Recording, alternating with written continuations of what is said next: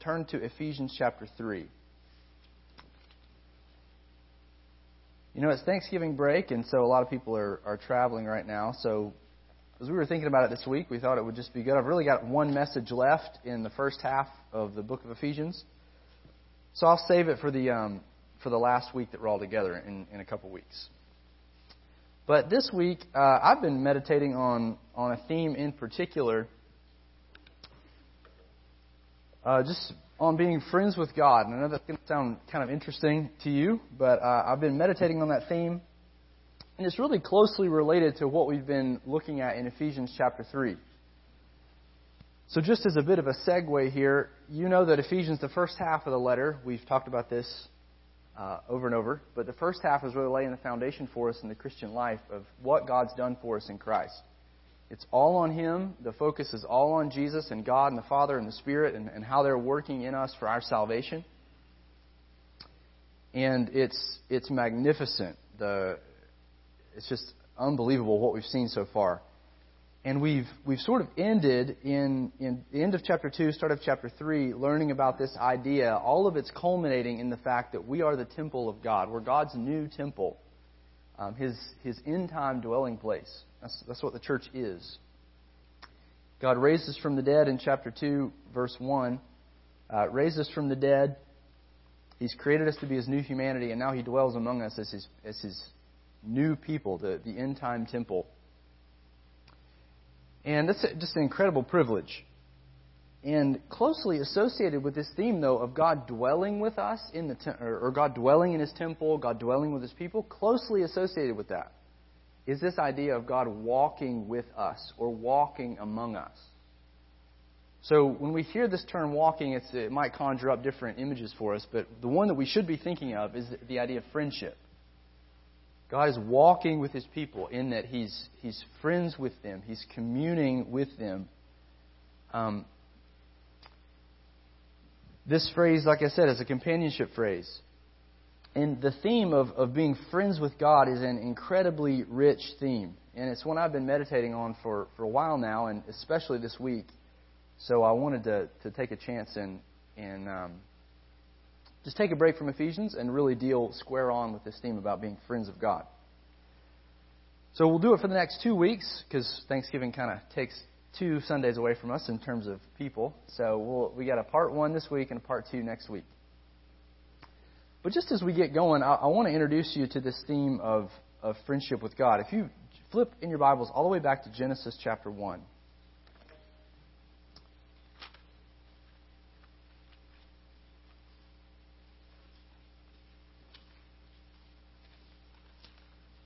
Actually, it'll be in Genesis 3.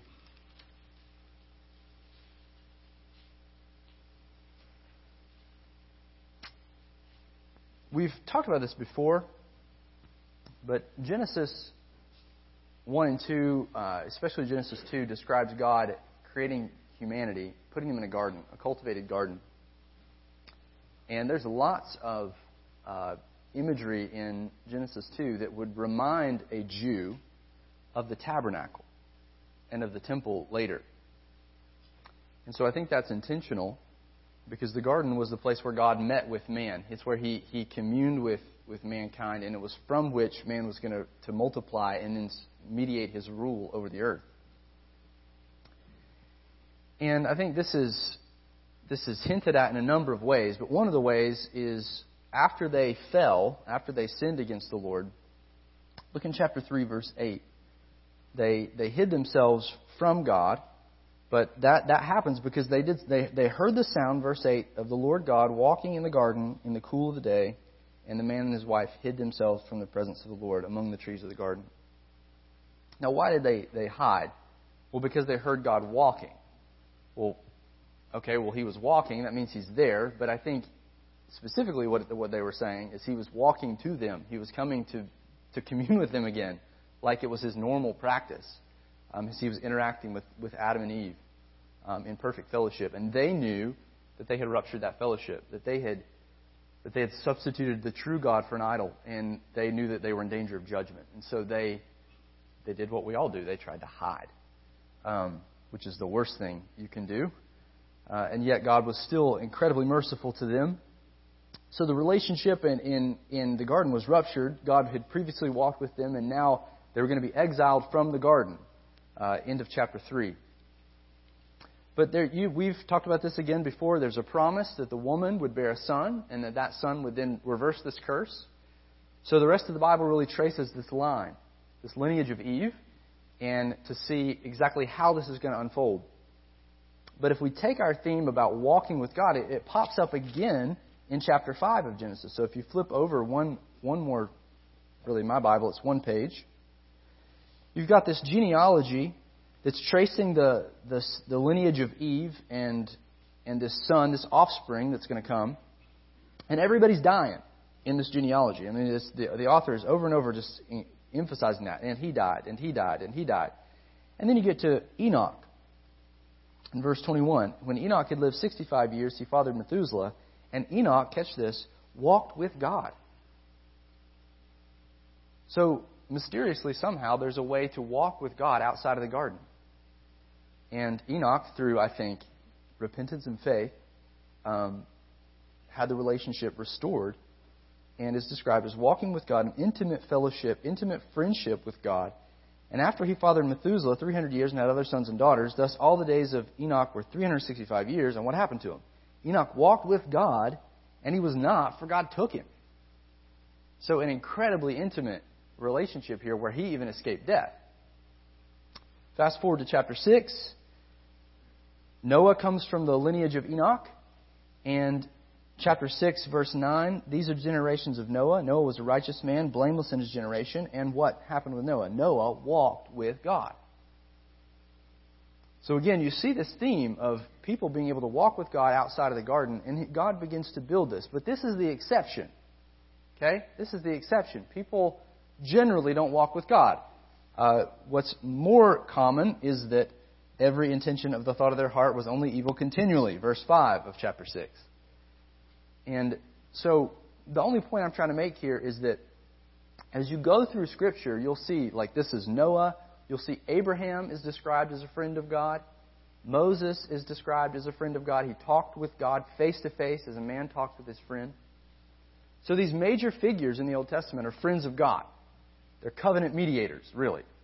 And they're God's friends. Friendship has been restored to them.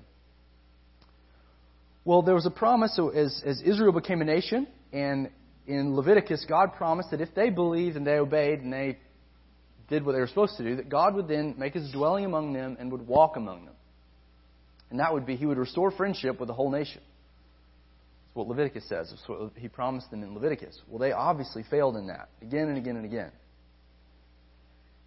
And that led to their exile.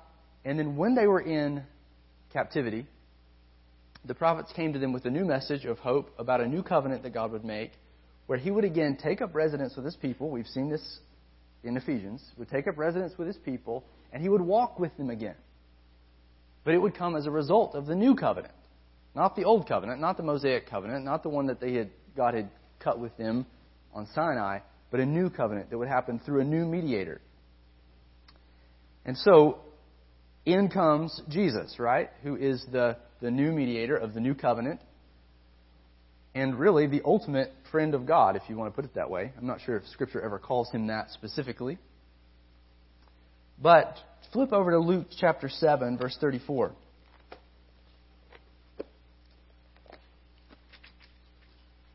Jesus came, and one of his designations here, it's actually a slander in the mouths of his enemies. But one of the descriptions of Jesus is that he is a friend of tax collectors and sinners.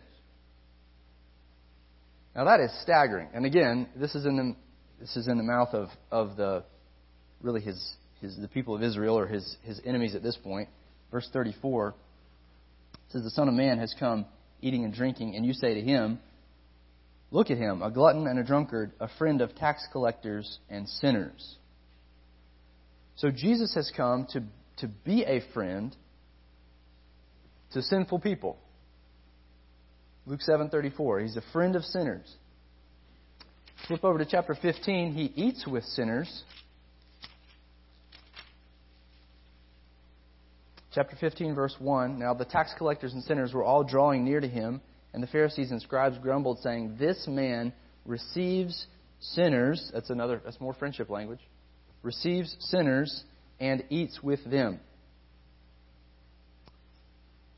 Now, we could say it like this, that raises a major question. How does Jesus who's the Holy One, become a friend of sinners? Well, he's going to do it through his death on their behalf. So Jesus dies to make us friends with God. That's the way that we could say that. So as we look at this, we're going to unpack this more as we go today. But as you're interacting with this stuff and you're thinking, man, God has brought me in now in Christ to be His friend. There's one of two common reactions that we typically respond to with that. One is sort of a flippant reaction. Of course I'm God's friend. Of course we're chums. The familiar "Jesus is my homeboy" T-shirt, which is a real trivialization of this theme of friendship with God, as we see it in Scripture. So that's the one extreme. But then there's another extreme where I think many of us find ourselves, which is friends with God. Like He is holy, holy, holy. It seems presumptuous of me to come and claim that I am His friend. It seems that I should never speak of the King in such familiar terms as that. I'm just His servant. I mean, yes, He's forgiven me, He loves me, He's gracious to me, but friendship seems too intimate, right? At least I know that's often where I find myself. I wouldn't articulate it quite like that, but that's where I find myself more often than not if I'm trying to peg myself on the spectrum here. But that's not a good reaction either. I mean, it's better than the last one because we're recognizing that God is holy and that we are unworthy, and that's true. But we need to take it a step further.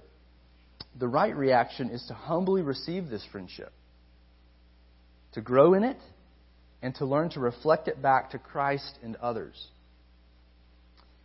And what we're going to find is this theme is incredibly transforming to the way that we think about our Lord Jesus. Incredibly transforming. And this week, what we're going to do is we're going to get a glimpse of what our greatest friend is truly like. And then next week, we're going to look at how we should respond to His friendship toward us. So we're going to look at Him as the friend, and then how we should respond next week to Him as friend. And they go together. As we experience His friendship, we can say it like this. As we experience His friendship, we become better friends. We become more faithful friends to Jesus. We become more faithful friends to others. So, that's where we're going. And today, we're going to look at 6 characteristics of the friendship that we have with Jesus. 6 characteristics of the friendship that we have with Jesus. And this is going to be pretty simple, but I think you'll find it extremely encouraging. First, Jesus is a compassionate friend or a tender friend. Changed my word in my notes and I didn't change the outline. Sorry about that. Tender or compassionate friend. We all have friends and prize friends who enter our pain, don't we? It's like one of the marks of true friendship. We value friends who understand and treat us with compassion and tenderness. Probably right now, hopefully, there are 1 or 2 people coming to your mind. But I just want to encourage you this morning that we won't find a more tender person than our Lord. It doesn't exist. He is never harsh with us. He never treats us unkindly. He is never irritated. He's never frustrated with you. But He always treats us with tender compassion. Is He grieved? Can He be grieved by us? Yeah. Can He be righteously angry? Yes. But as uncommon as this is to us, His righteous anger doesn't cancel out His compassion. His compassion is always there. Our sinful anger cancels out our compassion many times, but not with the Lord. He is always compassionate to His children, to us, to His friends. He is a compassionate friend. And one familiar story highlights this aspect of Jesus in a beautiful way. It's the story of Lazarus in John 11. So go ahead and turn there. John 11.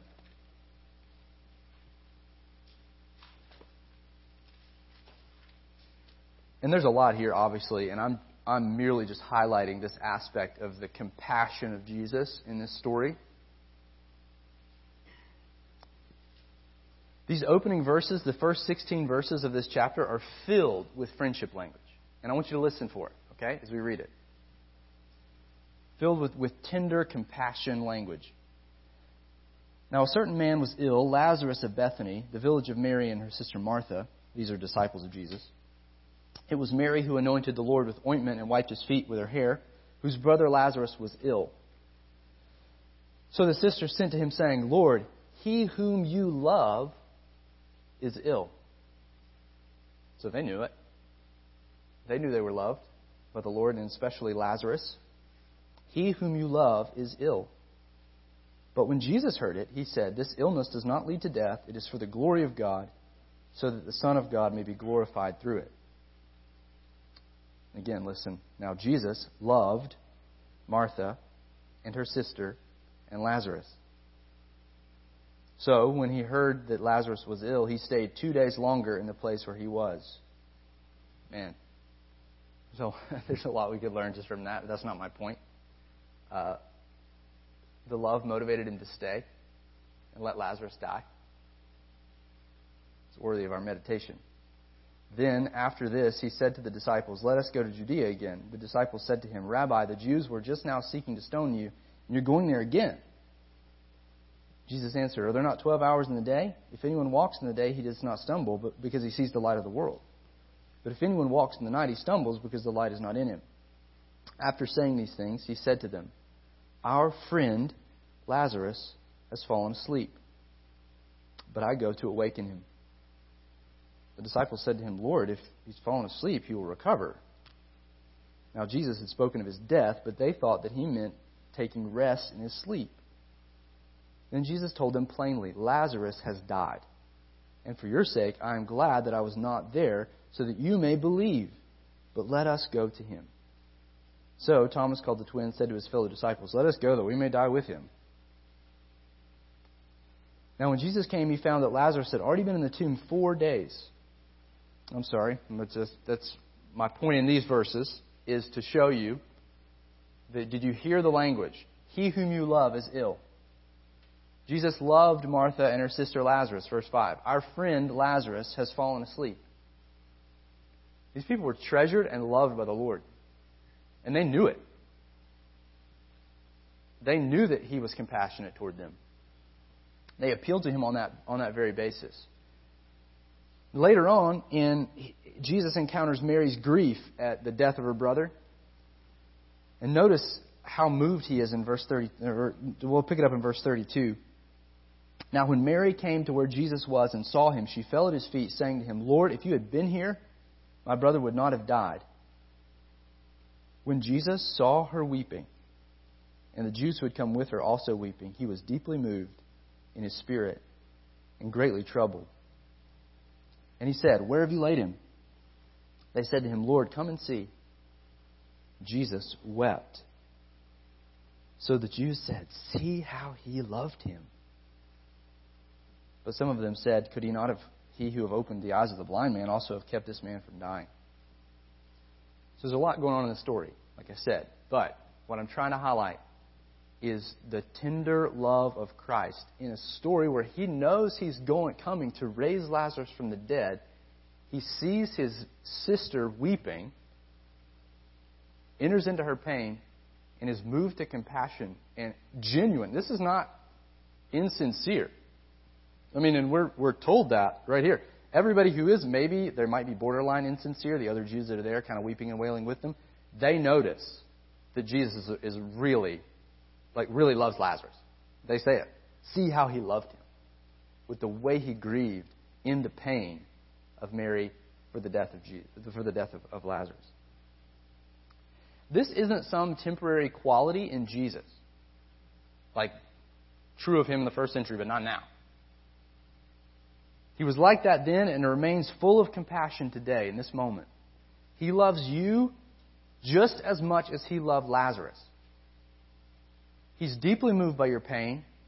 He's not only aware of your brokenness, but He enters into it alongside you as your compassionate friend. He's so close to you in this way that He even speaks about our suffering as His suffering. Remember what He says to Paul on the road? He confronts him. Why are you persecuting me? Paul's persecuting Christians. But it's as though that he was persecuting Jesus Himself. He is tender and compassionate. And before I leave this point, I want to add one more text to the picture of Jesus' compassion for those weak souls like mine. It's actually a messianic prediction in Isaiah that gets picked up in Matthew. And I'm just going to quote it here from Isaiah. We could say it like this: Jesus' compassion is restorative. It's restorative. It's extremely tender. Look, notice this text. A bruised reed He will not break. This is a prediction of what the Messiah will and won't do, and it's a metaphor here. A bruised reed He will not break, and a faintly burning wick He will not quench. He will faithfully bring forth justice. It says He won't break a bruised reed or put out a smoking, how does it say it, wick. Reeds that were bruised weren't good for anything. Like, they were weak. So what they would do is they would be broken off, burned maybe. Definitely discarded. But here we're compared to the bruised reed. We are the bruised ones, and we're compared to the smoldering wick. And likewise, that was put out. It's like a smoking, smoldering thing that you just put it out. Stop the smoke. But Jesus, the Messiah, that's picked up again, directly quoted in Matthew 12:20 of Jesus, this is picked up and applied to Him in terms of how tender He is toward those bruised reeds and smoking wicks. He doesn't extinguish the smoldering wick. He gently comes next to it, starts blowing it, just nurses that flame back to health. He takes the bruised reed. I don't know how you would even do this, but He bends it back up, strengthens it, makes it into an effective reed, metaphorically. Talking about His relationship with us. So Jesus is this kind of friend to His followers. He's always compassionate, always restorative, always entering into our pain in order to help us. But how do I know that He's compassionate like this toward me? Okay? You're saying this generally, but how do I know that He's true about that toward me? Well, He proves it by His death, and that leads to our second designation here, our second characteristic. He's a selfless friend. He's a selfless friend. Now, this almost goes without saying, but it's so central to Jesus' friendship to us that we have to talk about it. We're all humbled by friends who deny themselves to help us, aren't we? You experienced that? Friends who give of their time and energy and money to benefit us somehow, some way. Friends who act for our good with no motivations of sinful self-interest. That's rare. But we won't find a more selfless friend than our Lord Jesus. He gave His very life for us. He took the fall for us when He was innocent so that we wouldn't have to. Jesus Himself in John 15:13 says this succinctly yet powerfully. He says, "Greater love has no one than this, than someone lay down his life for his friends." And this is a great friendship passage, John 15. But what's especially incredible about Jesus, as though that's not incredible, it is. But what's very incredible, and especially selfless, is that Jesus died when we were His enemies in order to make us His friends. We weren't His friends. We weren't dying as His friend. He wasn't dying for us when we were His friends. He was dying for us as His enemies. Look how Paul says this in Romans 5. "While we were still weak, at the right time, Christ died for the ungodly. For one will scarcely die for a righteous person, though perhaps for a good person one would dare even to die. But God shows His love for us in that while we were still sinners, Christ died for us." We weren't even His friends yet, but He died in order to make us His friends. Get this. His actions prove that He is serious about making us His friend. His actions show that He is committed to doing what is absolutely best for us at the greatest cost to Himself. He proves it in one act. And it gets better. He did it willingly, joyfully, and freely.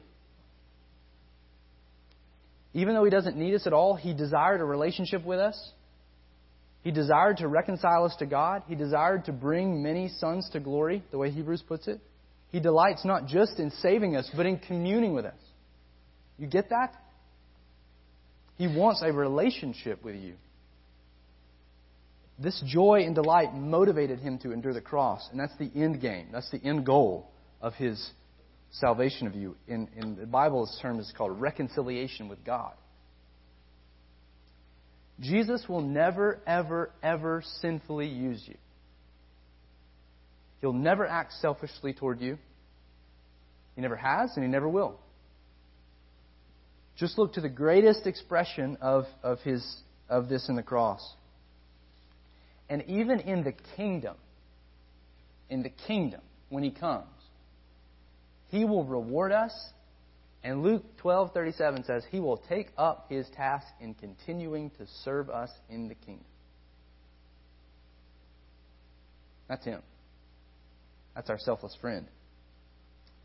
But there still might be some lingering doubts. What about my sin? Well, His death propitiated all of God's wrath toward your sin. We just described that. His death enabled God to forgive you. But even beyond that, there's never a time that Jesus is surprised by something He finds in you. He's never caught off guard by any sin in your heart.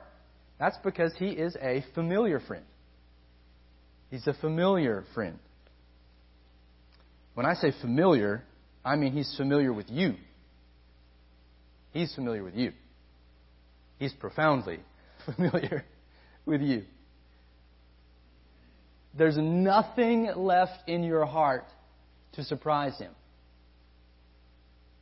He sees it all already. This knowledge of Jesus pops up all over the place in the Gospels, but one example is going to suffice here. The disciples are privately arguing about who they think is the greatest, and Luke just casually writes that Jesus knows the reasoning of their hearts. Let me notice here. An argument arose among them as to which one of them was the greatest, but Jesus, knowing the reasoning of their hearts, took a child and put him by His side, and then He began to teach them a lesson about this. So He didn't just say He heard them and He put the child in front. Luke makes the point for you to see this is God incarnate, and He's reading their hearts, reading their mail, everything. He knows it. Just X-ray vision. He sees exactly what's going on. We put it like this. Jesus is more aware of your sin than you are. That's a fact. He's more aware of your sin than you are. You can write down Psalm 139 and study it later. In that text, it's talking about God's awareness of us. God is aware of thoughts that you will think in the future. Words that you will say, but you haven't said yet. Motives that you will have next week, but you haven't had them yet. He knew when this is some incredibly profound familiarity with us. But here's what I want to emphasize. You're fully known in all your sinfulness, more than you could ever even know, and yet you are fully and completely loved. It's profound. You'll never be turned out. Jesus is never going to find out something about you and then reject you as a result of that, like so many of our friends do. He already knows. He knew when He died. And He knew when He promised to forgive you and save you. It's an incredible friend. And just a really quick footnote on this topic. I could have made it another point, but I chose not to because I'm already going to run out of time. That's a given. Jesus has been familiar with you for a long, long time. He's been familiar with you for an eternity. Before you existed, He planned out your redemption. He chose you to be holy and blameless before Him, Ephesians 1:3. So He's not only your most familiar friend, He's also your oldest friend. And I know it's hard to believe that Christ's friendship gets better than this, but we're just scratching the surface. So we're beginning to feel a little bit of what Paul says when he's talking about the unsearchable riches of Christ. We're starting to feel that a little bit. Not only is Jesus compassionate, selfless, and familiar, but He's also a constant friend. A constant friend.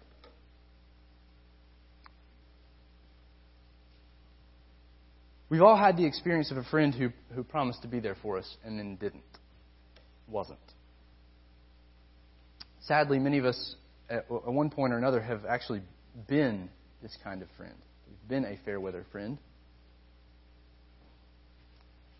But Jesus' friendship toward us is characterized by complete constancy. That's an old word. Constancy that was used, especially in talking about friendships and the value of friendships. But it's characterized by complete constancy. If you want a more biblical word, faithfulness. And it's utter faithfulness, utter dependability. He'll never leave you high and dry. He's always present with you, and He's always persistently committed to your good, your best good, the best thing for you. Many so-called friends leave us at our worst moments, or moments of extreme suffering or hardship or calamity or poverty. But that's precisely when Christ most profoundly moves in with us, whether we realize it or not. Listen to Paul's own testimony of this in 2 Timothy 4:17. He's in prison and he was on trial, and he says that at my first offense, no one came to stand by me. None of his friends came to stand by him. But all deserted me. May it not be charged against them. But the Lord stood by me and strengthened me, so that through me the message might be fully proclaimed and all the Gentiles might hear it. So I was rescued from the lion's mouth. The Lord stood by Paul and strengthened him. He wasn't left. He wasn't abandoned. When his friends deserted him, his greatest friend didn't. He showed up and he stood by him. And to be a constant friend is to be patient in weakness. Think about that. To be patient in weakness. That's an aspect of being a faithful friend, is you're patient. And that's exactly what we find in Christ. His patience is described in 1 Timothy 1:16 as perfect patience. Perfect patience. Think about that. Jesus is unwearied by our failings. You can't wear him out. He's unwearied by our weaknesses. He's unwearied by our frailty. He's not fatigued. He's not frustrated. He hasn't had it up to here with us. He doesn't change up on us. He doesn't have bad days or inexplicable mood swings. That doesn't happen with the Lord Jesus. He's constant and patient. Now, don't get me wrong. He's grieved by our sin. We understand that. He doesn't leave us in our weakness. His faithfulness actually motivates Him to change us for the better. That's the goal. I mean, is to be a faithful friend is to work change in you. He's persistently committed to our good. Philippians 1:6. He's going to complete the work that He started. And that's what it means for Him to be a constant friend or a faithful friend. And part of the way He changes us is through being an honest friend. Through being an honest friend. Number 5, fifth characteristic of our friendship with God. He is an honest friend. We will all at least say that we appreciate honest friends. You know what I mean? Friend who tells us what they're really thinking until it hits a little too close to home. But we are at least aware enough to recognize the tremendous long-term benefit of someone who doesn't sugarcoat, somebody who doesn't flatter or pretend. Sincerity, openness, and honesty, old word, candor, those are the marks of true friendship. You're not going to find a more honest or more truthful friend than Jesus. He moves in close with the truth. And He's never insincere. He never deceives us. He never manipulates us. He never plays with the facts with us. He shoots extremely straight. He is our standard of straightness. And this is essentially what the whole Scripture is, right? It's His words to us, His truth. But if we're looking for an example of this, the first one that came to my mind is in the opening chapters of Revelation 1-3. And in those chapters, we're not going to turn there, but in those chapters, Jesus has 7 letters written to 7 churches. And in those letters, He both affirms them, but He also evaluates them and speaks truthfully to the churches. And He sometimes issues sober warnings to them, if necessary. And His assessments are accurate. And He makes us aware in His perfect wisdom to the areas that are harmful to us. And that's the idea of the honesty of Jesus' friendship toward us. He speaks truthfully to us. And this is really incredible. We can be confident in our communion with Christ that He is going to tell us the truth. We never have to wonder about His motives for us. And that comes to bear whenever we're going through difficulty and hardship, doesn't it? We never have to wonder about His motives. He will always speak truthfully and deal truthfully and honestly with us. And if we kind of were to turn this point a little bit like a diamond, we could see another refraction of light here. Another aspect to an honest friendship is His openness and transparency with us. This might be a little interesting for you, but Jesus is open and transparent to us. John 15 is pretty clear on this. Jesus says that we're no longer His servants, but we're His friends, since we know what He's doing. Note, to hear this language. No longer do I call you servants, for the servant does not know what his master is doing. So in other words, the servant's just kind of obeying, just kind of doing stuff. The master's telling him what to do. The servant's getting it done. Just do it. Don't ask me why. But now, I have called you friends, Jesus says. And His death's going to affect that for us. Why is He calling us friends? What does that mean in this context? For all that I have heard from my Father, I have made known to you. Listen, He's talking to His apostles there. He's talking about, the Spirit being given to them and inspiring revelation. Yeah, but who has the revelation now? We do. So the New Testament is quite literally Christ opening His heart to us. Or opening the Father's heart to us, if we want to stay consistent with this passage. But this is openness. Jesus has opened Himself up to us. He's shown us His heart. He's revealed the Father's plans. He's told us what we can expect and look forward to. Why? Because He thinks of us as friends. Jesus has let us in on what He's doing in the world, and He has invited us to participate with Him in it. Say it differently. Jesus is not guarded with us. He's not skeptical that we might hurt Him. And so He keeps us at arm's length. He's brought us in fully into the family, fully into the covenant, and fully into the friendship. So, it's incredible. Number 6. Finally, last one today. Jesus is a strong friend. He's a strong friend. And this is pretty obvious. We value friends who can sit with us in the dust, so to speak, even when they can't change anything about our circumstances, It's like enough for them just to be with us. But Jesus' friendship toward us is full of strength, like real strength. It's full of God's power to work in and through us and full of ability to transform even the most destructive situations. He's a strong friend. The strongest friend. We've already looked at Paul's testimony, but I'll throw it up here again. I don't want you to miss one aspect of this. You should notice what else he said that Jesus did for him. Besides just standing with him, He actually provided Paul with real strength. See that underlined portion? But the Lord stood by me and strengthened me. So He provided strength for Paul in that moment where Paul was weak in and of himself, tempted to deny the Lord, not open his mouth, not speak boldly. And then here comes Jesus showing up. Whatever that was like, He doesn't tell us. But He provided strength for Paul. Jesus is an incredible friend because He can and does actually supply real power when we go to Him in our weakness. It's not a hypothetical power. He's not under someone else's authority or control. He's completely free.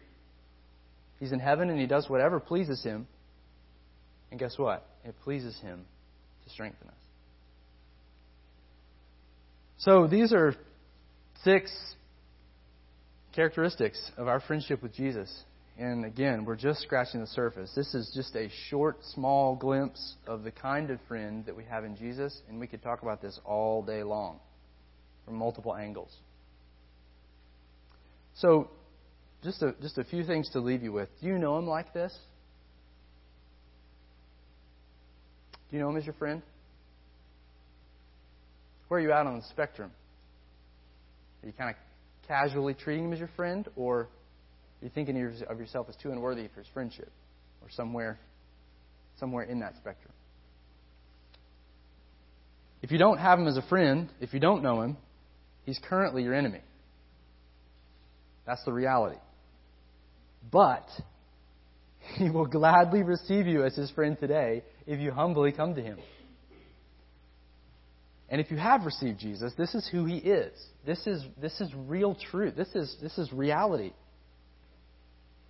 You've probably been a poor friend of the Lord, but that doesn't change His friendship toward you. And it's up to you whether you're really going to believe all this that Scripture says about Him or not. And if you believe it, it will change you. And we're going to talk about this next week, how to respond to a faithful friend like this. But for now, I just want to leave you with a couple things. It should take me about 1 minute. Not only is Jesus our friend, but He's made us His friends. Okay, so kind of shift the weight just a bit. He's our friend, but He's made us His friend.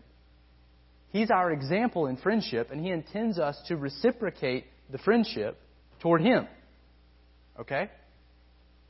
He says in John 15, "You are my friends if you obey what I've commanded you."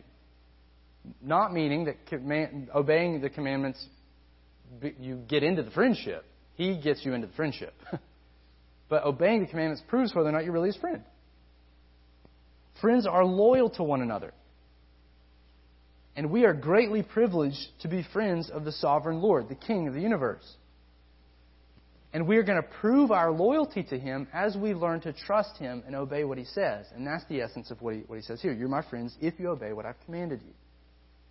So there's a reciprocity to the friendship, which looks like loyalty to Jesus. Not perfection, but a life that's pursuing faithfulness to Christ in the friendship. And it transforms the way we think about obedience, doesn't it?